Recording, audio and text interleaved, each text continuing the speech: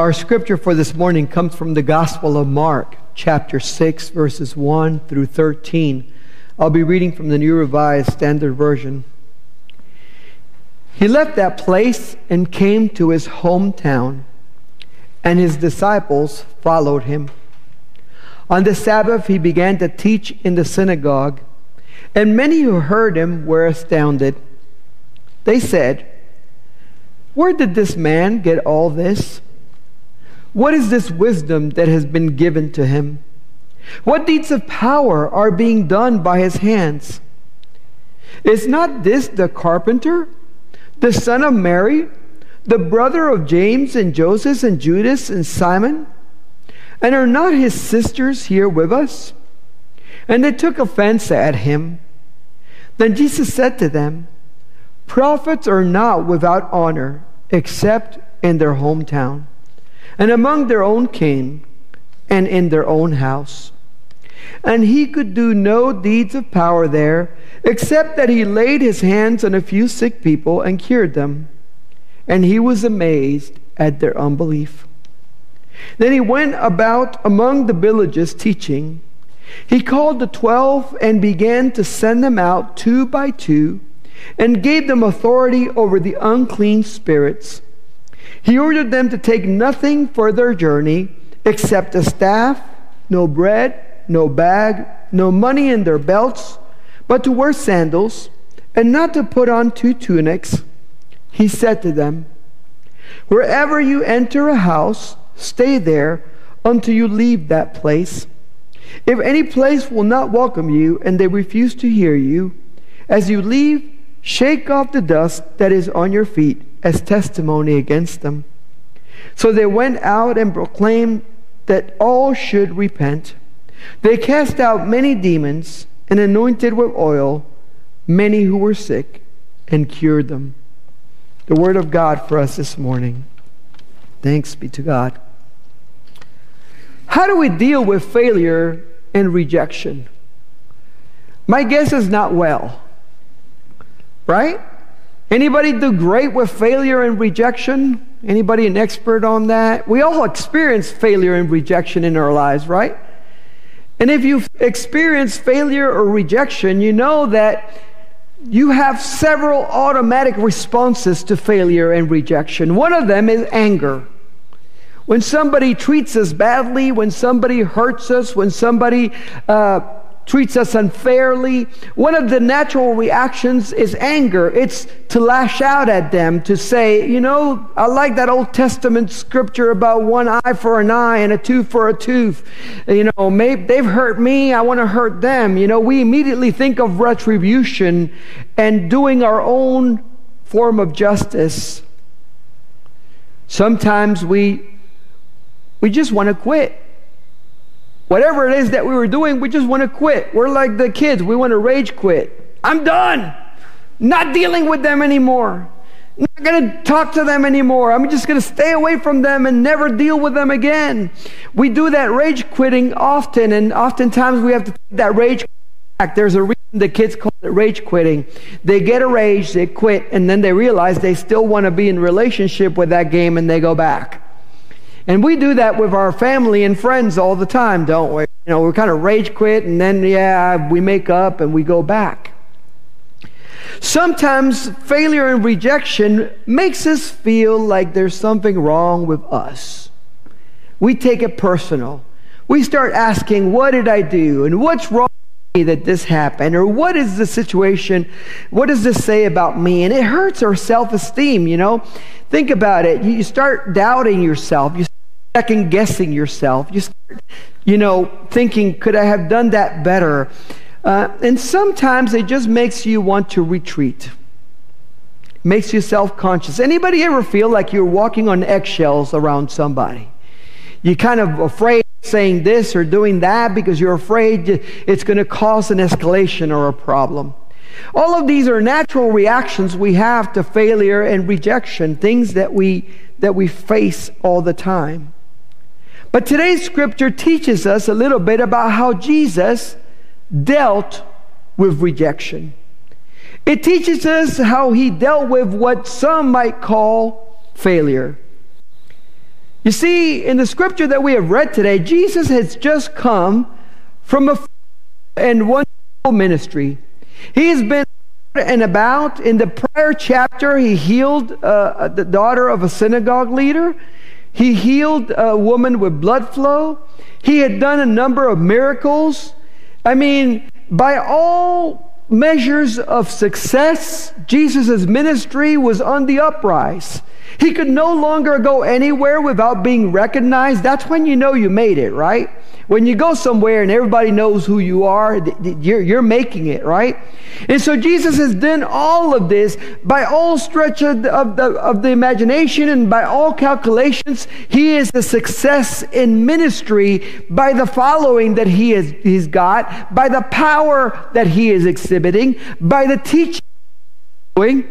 And you know, when you're a success and you come home to your hometown, you expect parades.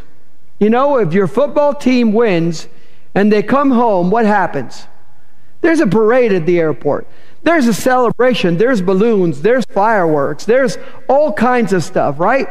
So you would have imagined that when Jesus came to his hometown, after doing all of these things, and word is spreading of his fame, and all of the things that he is doing, that he would be received with wonderful celebration in Nazareth. But that didn't happen. The scripture says, in fact, he came home and there was no even recognition who he was.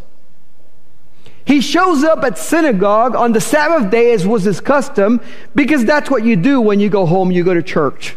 You know, if you've ever been back home and you've lived away from home, one of the things you do is you go back to your home church to see all those older people that you remember, right, growing up with. Those people that knew you when you were about that far off the ground.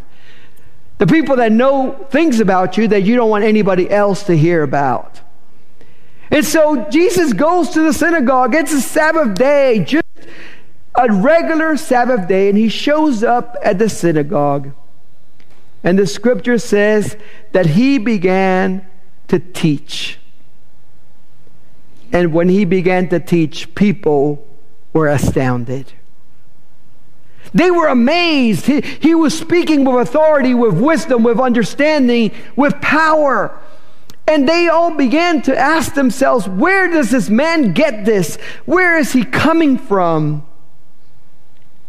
You know, the first time you preach in front of your crowd, you never forget. You just never forget. I was 13 years old. And my dad thought that it would be a good idea to put this 13-year-old in front of the congregation to preach, because I told him that I had a call to ministry that I had received at summer camp. And it was the children's ministry day, and he thought, this is perfect. We'll put you up there and you preach.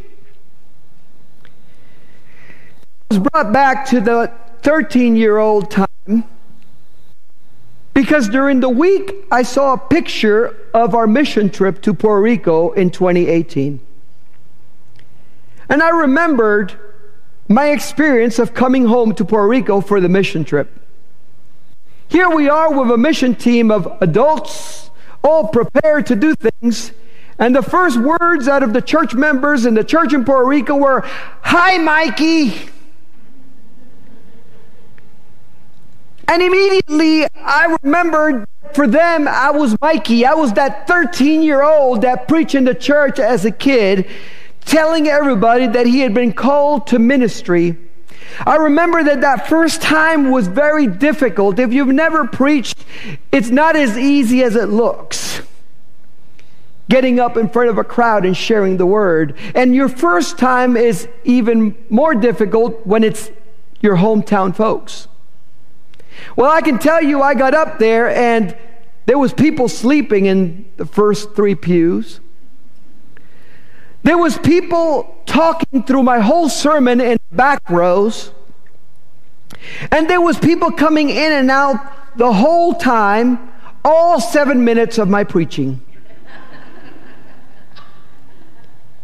At the end of the service, I was greeted at the door by people that said, "That was very cute." I remembered that I preached on the light of Christ and how we are all in darkness and we all need it. And I thought it was such an important message to share. And the responses I got at the door were just like, it was okay. I could have let this crush me. I could have let this stop me in my tracks as I felt called to ministry. I remember some people that in their best interest kind of said, well, you don't know what you want to be when you grow up. Maybe you'll be a doctor or a lawyer or something else. I could have let all of those things that would have been seen as rejection of my call and my ministry just basically shut me out of ministry. But at that point, I had to make a decision. Do I go up? Do I believe in the call that God has placed on my life to send me out? Or do I listen to all of this and internalize it and let it frustrate me? I'm sure when Jesus walked into that synagogue on that Sabbath day, there was the old regular crowd that had seen him grow up. There were all the regulars, and they were probably sitting in their same exact spots. Nobody does that nowadays, right? They were probably talking about him once they realized who he was. And they were murmuring among each other. They were saying, isn't that little Jesus, the one that used to play with our kids in the backyard? The son of Mary, the carpenter, the son of the carpenter and the carpenter? Because, Jesus had to work with Joseph in his trade. I'm sure that work for some of these people in town, and they're going, isn't he a carpenter? What does he think he is, getting up in front of us and sharing the Word of God? Who does he think he is, getting up before us and trying to teach us? They recognized him and they said, hey, aren't his brothers and sisters still in town? And I think it's interesting that there's not a mention of his brothers and sisters being in synagogue with him. Because I wonder how many of his brothers and sisters resented him. Be more like Jesus. Can't you be as perfect as your brother? All of the times that they had to look up to Jesus, all those years, because he did no wrong. Can you imagine how hard that must have been for them? I think there's a reason the brothers and sisters of Jesus did not follow in his ministry until after his resurrection. They resented him. They resented how perfect he was. They resented how he went out and did his own thing. Many of them stayed in town with mom. And they did what the normal Jewish boys and girls did. They stayed and did the family. They did the work. They didn't move away. But Jesus had gone and he had become a man who had a mission and a calling from God. That little Jesus had grown up. He wasn't the same as before. And at that point, when they realized that it was that Jesus that grew up in that town, they took offense at him. How dare he come in here and try to teach us? We know where he grew up. We know where he came from. We've seen him running around. Jesus recognized and called out the rejection. Prophets are not without honor except in their hometown and among their own kin and in their own house. I think that gives us a little insight as to what it must have been like to grow up being Jesus. Being resented by some folks. Being marginalized by others because people must have known about Joseph and Mary and him being born out of wedlock. So many things that he must have experienced growing up, maybe kids picking on him because of his upbringing, because of his parents. Jesus knew what rejection felt like. Yet he was amazed at one thing: their unbelief.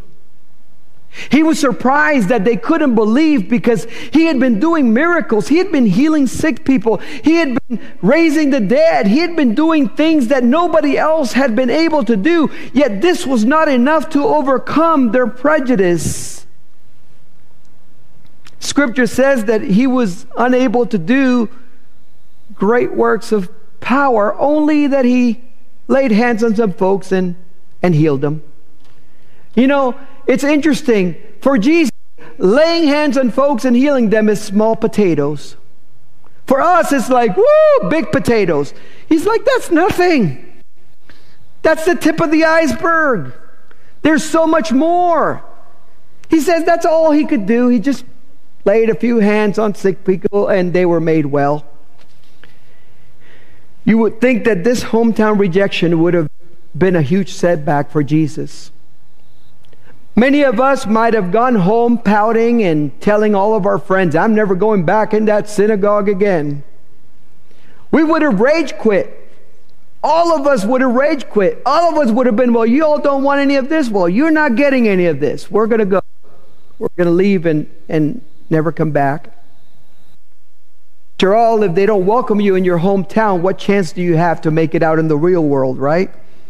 I mean, isn't that what they say, that you have to make it in your hometown in order to make it big?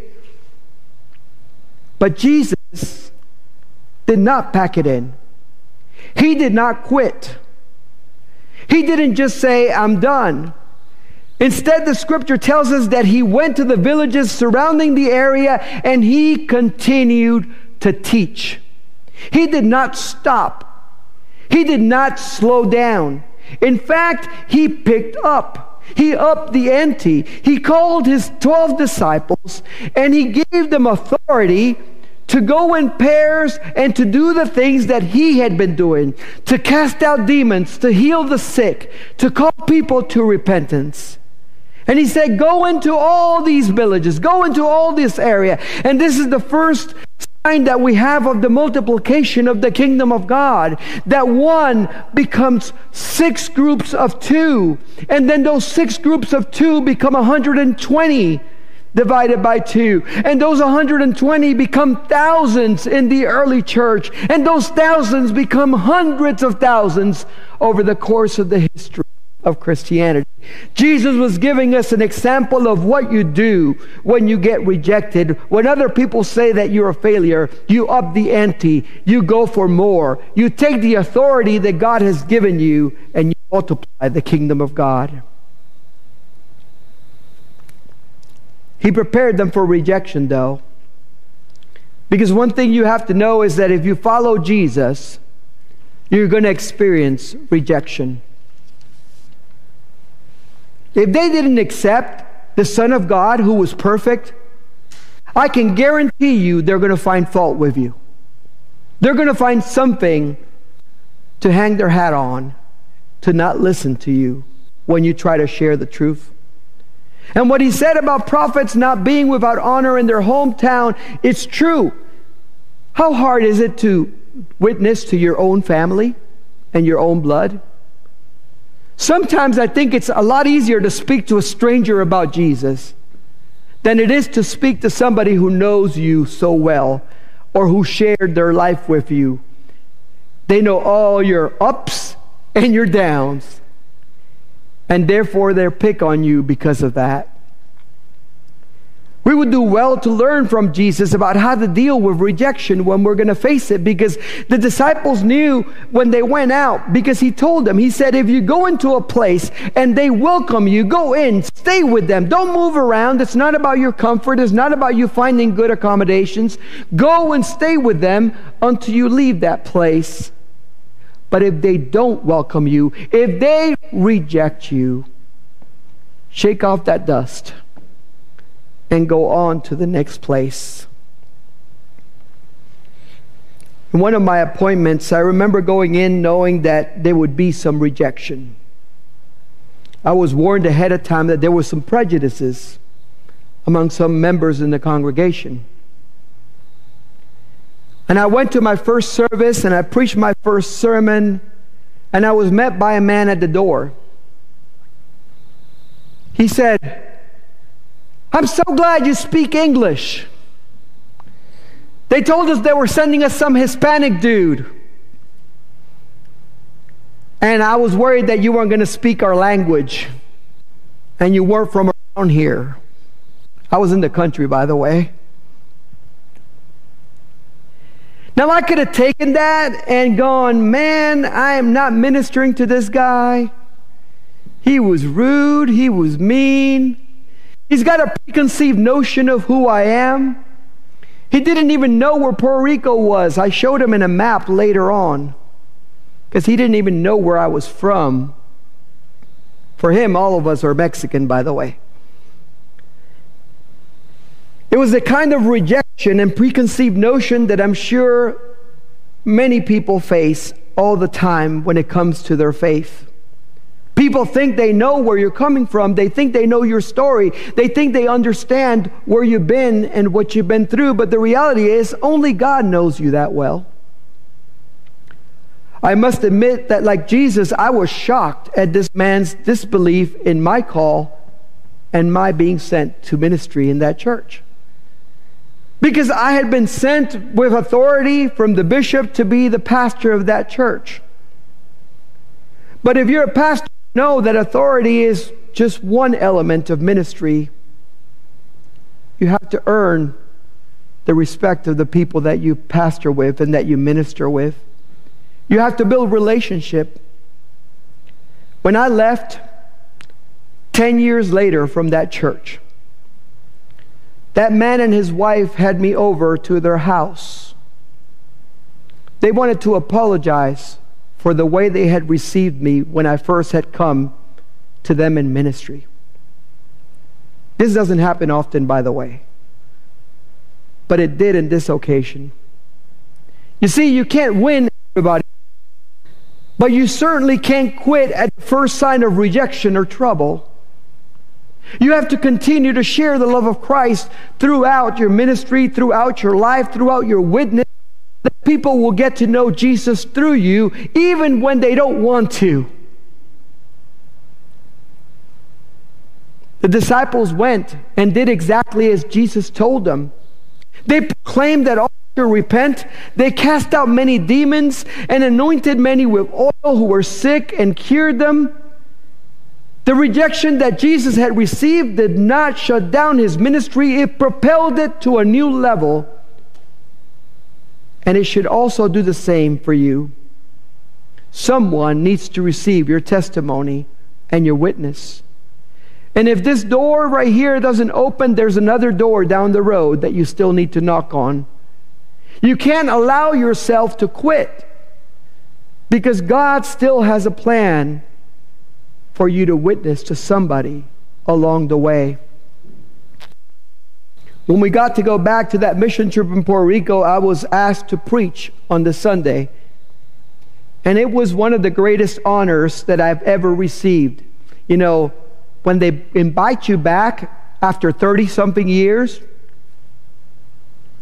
it's a good sign. It was only the second time I've preached at this church in this many years. And I remember getting up in front of the congregation and telling them about one of my biggest rejections. When I was 13-year-old, I was part of the choir at that church. And I was told to move my lips and not make a peep. I couldn't sing, still can't that well. And I told them, I said, I was told not to sing, to move my lips, to look cute, and not sing. And I told them, I said, I could have taken that, and I could have taken that rejection and said, I'm not going into ministry. But instead, I recognized that my gifts and talents were in another area called preaching and teaching, and I went into that. I did not become a music minister for a reason. Can't sing. But when I shared that, the choir director was in the audience, and I didn't remember her because I was 13. She was there when I preached this sermon.